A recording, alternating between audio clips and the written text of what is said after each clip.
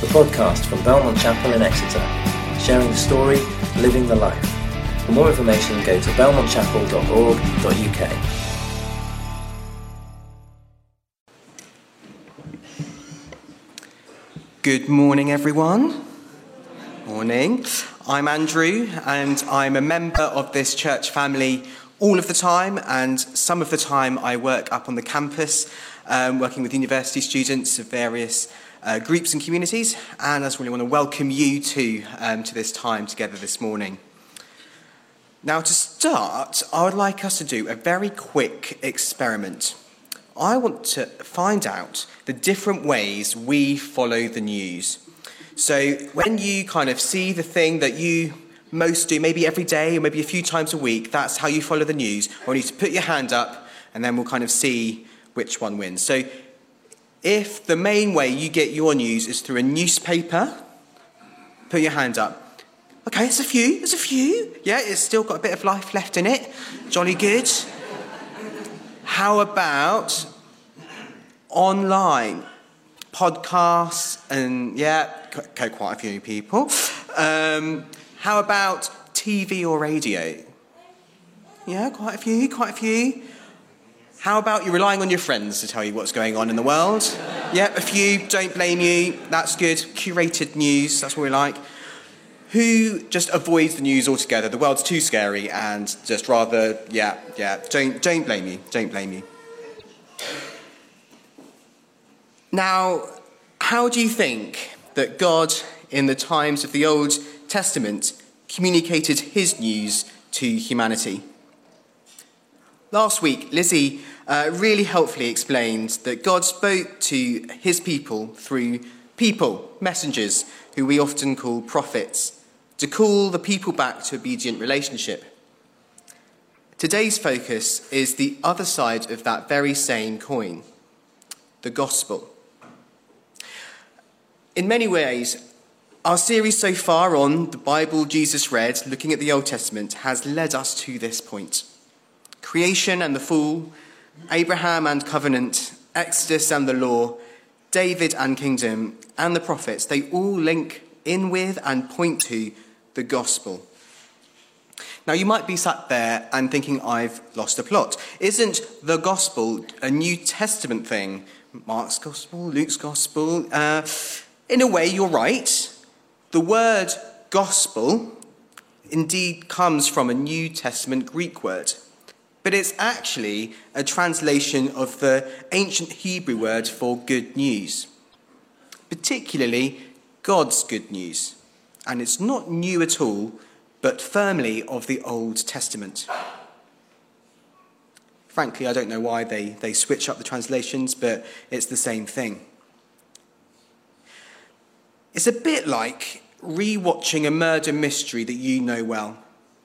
Something that was innocuous the first time round has significance now that you know the ending. It's a clue that's been there the whole time.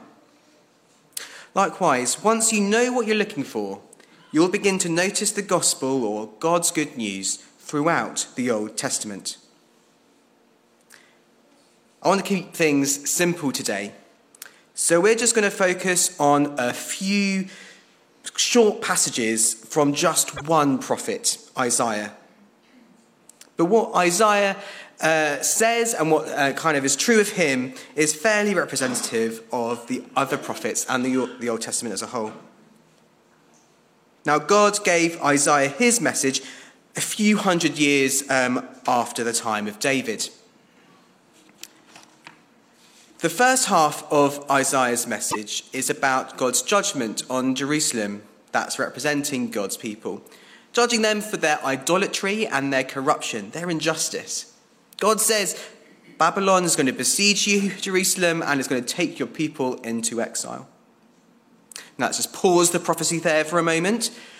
About 100 years after Isaiah, this part of the prophecy did actually come true. The Babylonian Empire defeated Jerusalem and took into exile its inhabitants. Jerusalem, literally and spiritually, lies in ruins.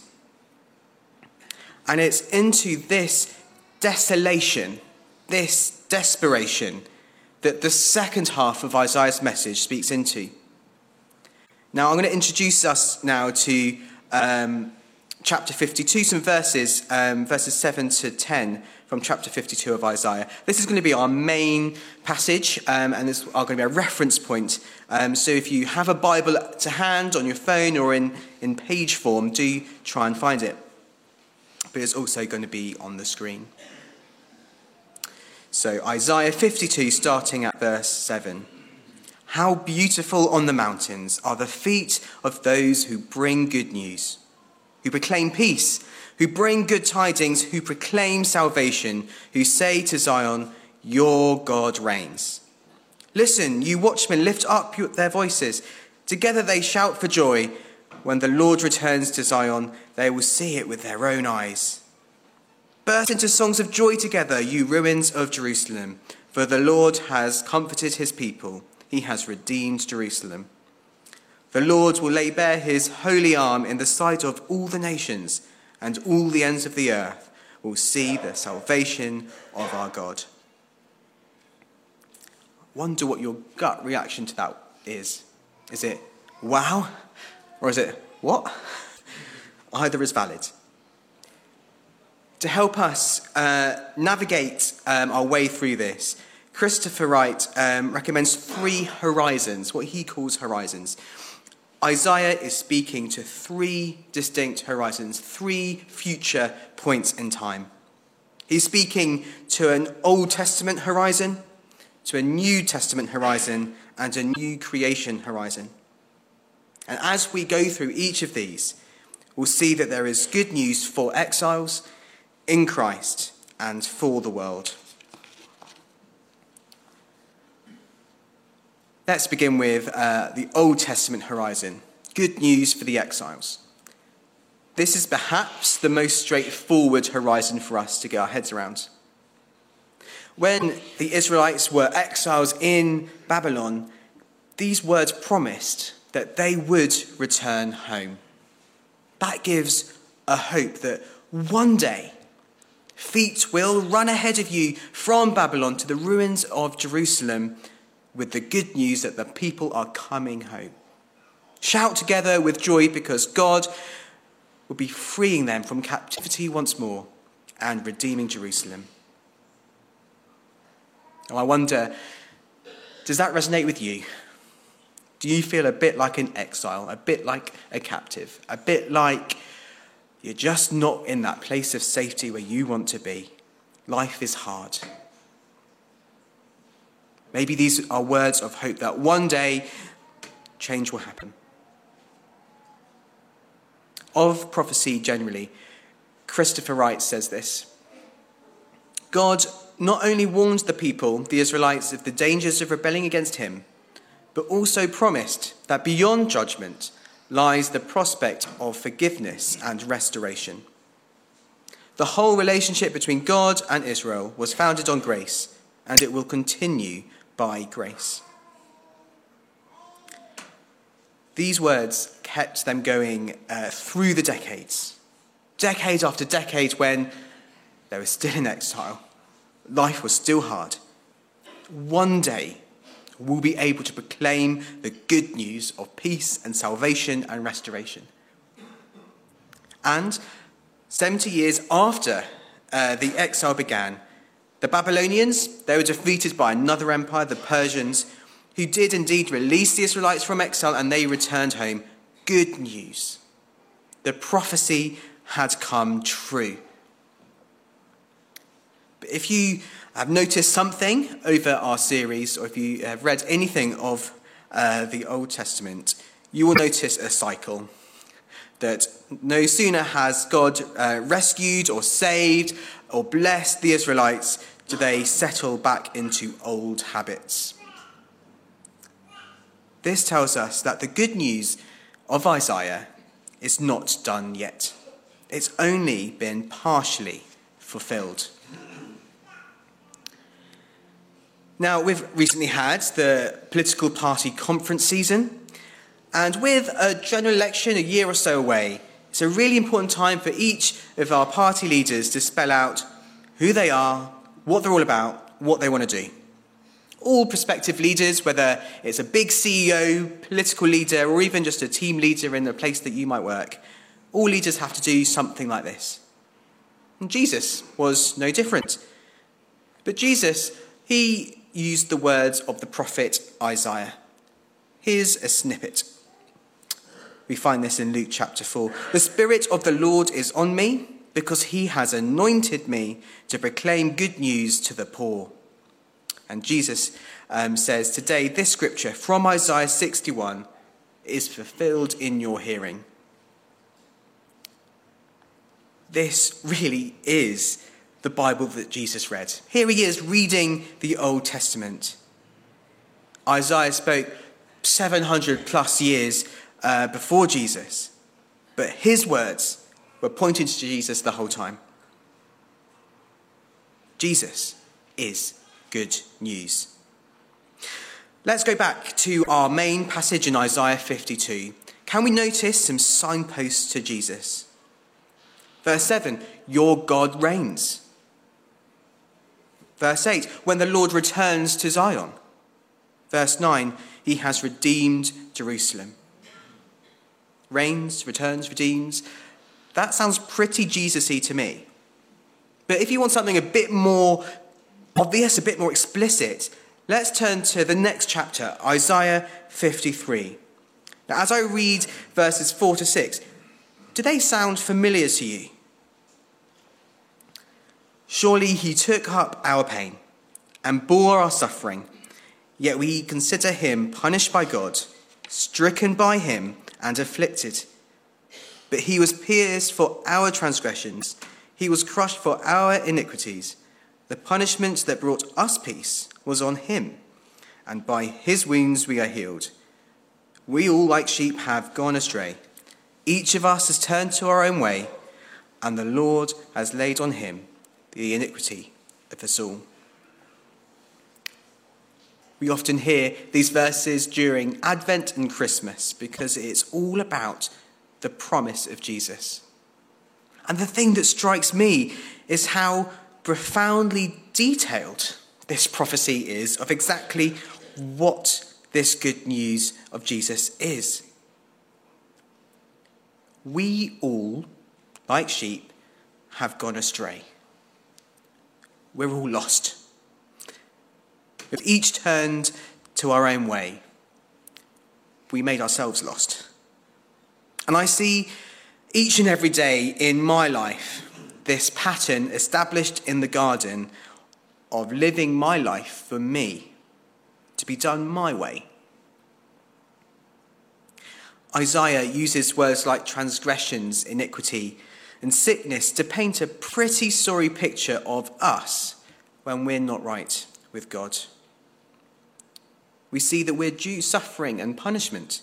That's the inevitable consequence of doing it on our own for ourselves. But he took up our pain. He bore, he carried, he took on our suffering, was pierced and crushed for us. Everything about us that was wrong or broken has been dealt with. And this vivid picture was given hundreds of years before Jesus faced the cross. The cross was not God's afterthought. The cross was not God's backup plan. God's plan to rescue you has been an eternity in the making. It's been written down for thousands of years.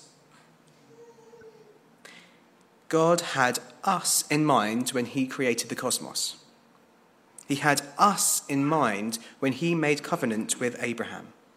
He had us in mind when he freed his people from slavery. He had us in mind when he established kingdom, and he had us in mind when he spoke through the prophets, and he had us in mind when Jesus suffered the cross. God did all this in order to invite you.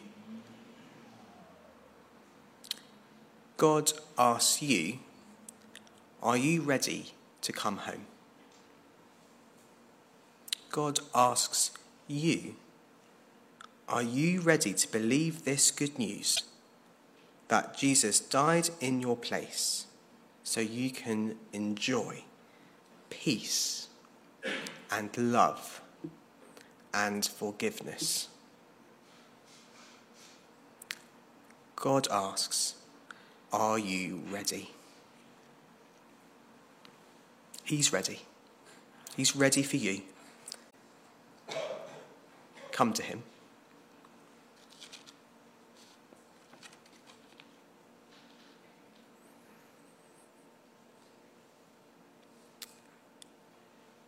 Let's turn our eyes to the new creation horizon. Good news for the world. Whether you've accepted Jesus, embraced all that he has to offer for you just now for the first time, or whether you've been a Christian for a long time, you will see that there is still plenty of brokenness and pain in the world, in our lives. And Jesus tells us that this is going to be the case, but it also tells us that the good news is not done yet. Even in the cross, Isaiah's message has only been partially fulfilled. Isaiah is speaking to a third horizon, the new creation. Perhaps this from Craig Bartholomew and Michael Goheen resonates with you. It certainly was true of me for a while. Though today some Christians believe that Jesus came to enable us to escape this creation and live eternally in an otherworldly heavenly dwelling, such an understanding of salvation would have been entirely foreign to the Old Testament prophets and to Jesus himself. Wait, what? This might be news for you. The ultimate point of the Christian life is not to escape all this. So what is it that we're meant to be looking forwards to? Let's go back to our main passage in Isaiah and look at verse 9. I think it gives us something of a clue. Burst into songs of joy together, you ruins of Jerusalem. For the Lord has comforted his people, he has redeemed Jerusalem. Jerusalem. What was once ruins has now been redeemed. A transformation has taken place. Where there was once weeping, there is now songs of joy. Now, Isaiah, in his message, he unpacks this even more in chapter 65. See, I will create new heavens and a new earth. The former things will not be remembered, nor will they come to mind. But be glad and rejoice forever in what I will create. For I will create Jerusalem to be a delight and its people a joy. I will rejoice over Jerusalem and take delight in my people. The sound of weeping and of crying will be heard in it no more. God is going to create new heavens and a new earth, a new Jerusalem, a permanent era of rejoicing with no sorrow. And this is reaffirmed with much the same words in John's New Testament vision in Revelation. Bartholomew and Goheen show us how some of the big Bible themes that we've looked at in this series are drawn together, tied up for good in the new creation. The physical rejoining of heaven and earth is a dramatic image of restored peace and harmony between the Creator and what he has created. God himself comes to dwell on the new earth with humankind. Sin and all its effects are removed. There is no more sickness, pain, or death because the relationship between God and humankind has been healed. God is once again as close to us as in the day when he walked with our grandparents Adam and Eve in the garden. Relationships among human beings too have been healed. Love reigns. The whole of human life is purified, and even the non-human creation shares in this liberation from the former slavery to sin and death. God does not intend for us to escape the world. He intends to restore the world, to heal it, to recreate it, to re-inhabit it with us. It's at this point that the good news will be fully and finally fulfilled. But why doesn't Jesus come back now? Why draw out our time on this old earth? Well, only God knows the full answer to that. But I think in our main passage again, there's a clue as to an element of the reason why not. Look at verse 10. The Lord will lay bare his holy arm in the sight of all the nations, and all the ends of the earth will see the salvation of our God. In our Old Testament horizon, Abraham was blessed to bless all nations. In our New Testament horizon, Jesus told us to share the good news with all nations. With our new creation horizon, we see every nation, tribe, people and language in Revelation 7. In Romans 10, Paul quotes our passage in verses 14 to 15. He says, "How then can they, people, call on the one they have not believed in? And how can they believe in the one of whom they have not heard? And how can they hear without someone preaching to them? As it is written, how beautiful are the feet of those who bring good news." God wants the feet of his church to be beautiful. God wants our feet to carry good news. The way people will be able to believe in Jesus will be because people like us will introduce them to him. Each one of us is here because someone at some point introduced us to Jesus. So if we want to see our loved ones, neighbours, colleagues enjoying the restoration of the new heaven and earth, we'll need to take that first step in sharing the good news we once received. We need to have beautiful feet.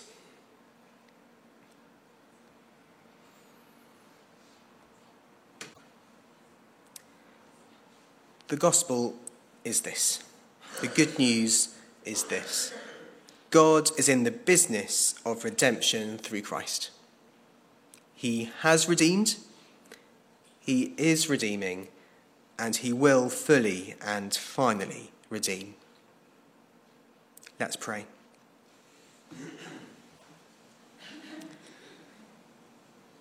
Loving Heavenly Father, we thank you for the ancient words of Isaiah, true for us now. Thank you for how they convey how much you love us and how through Jesus you restore and redeem us.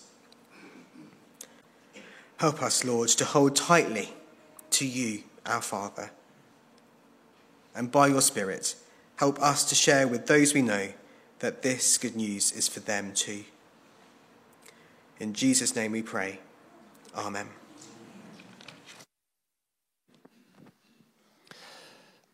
So we're now going to have a time of communion.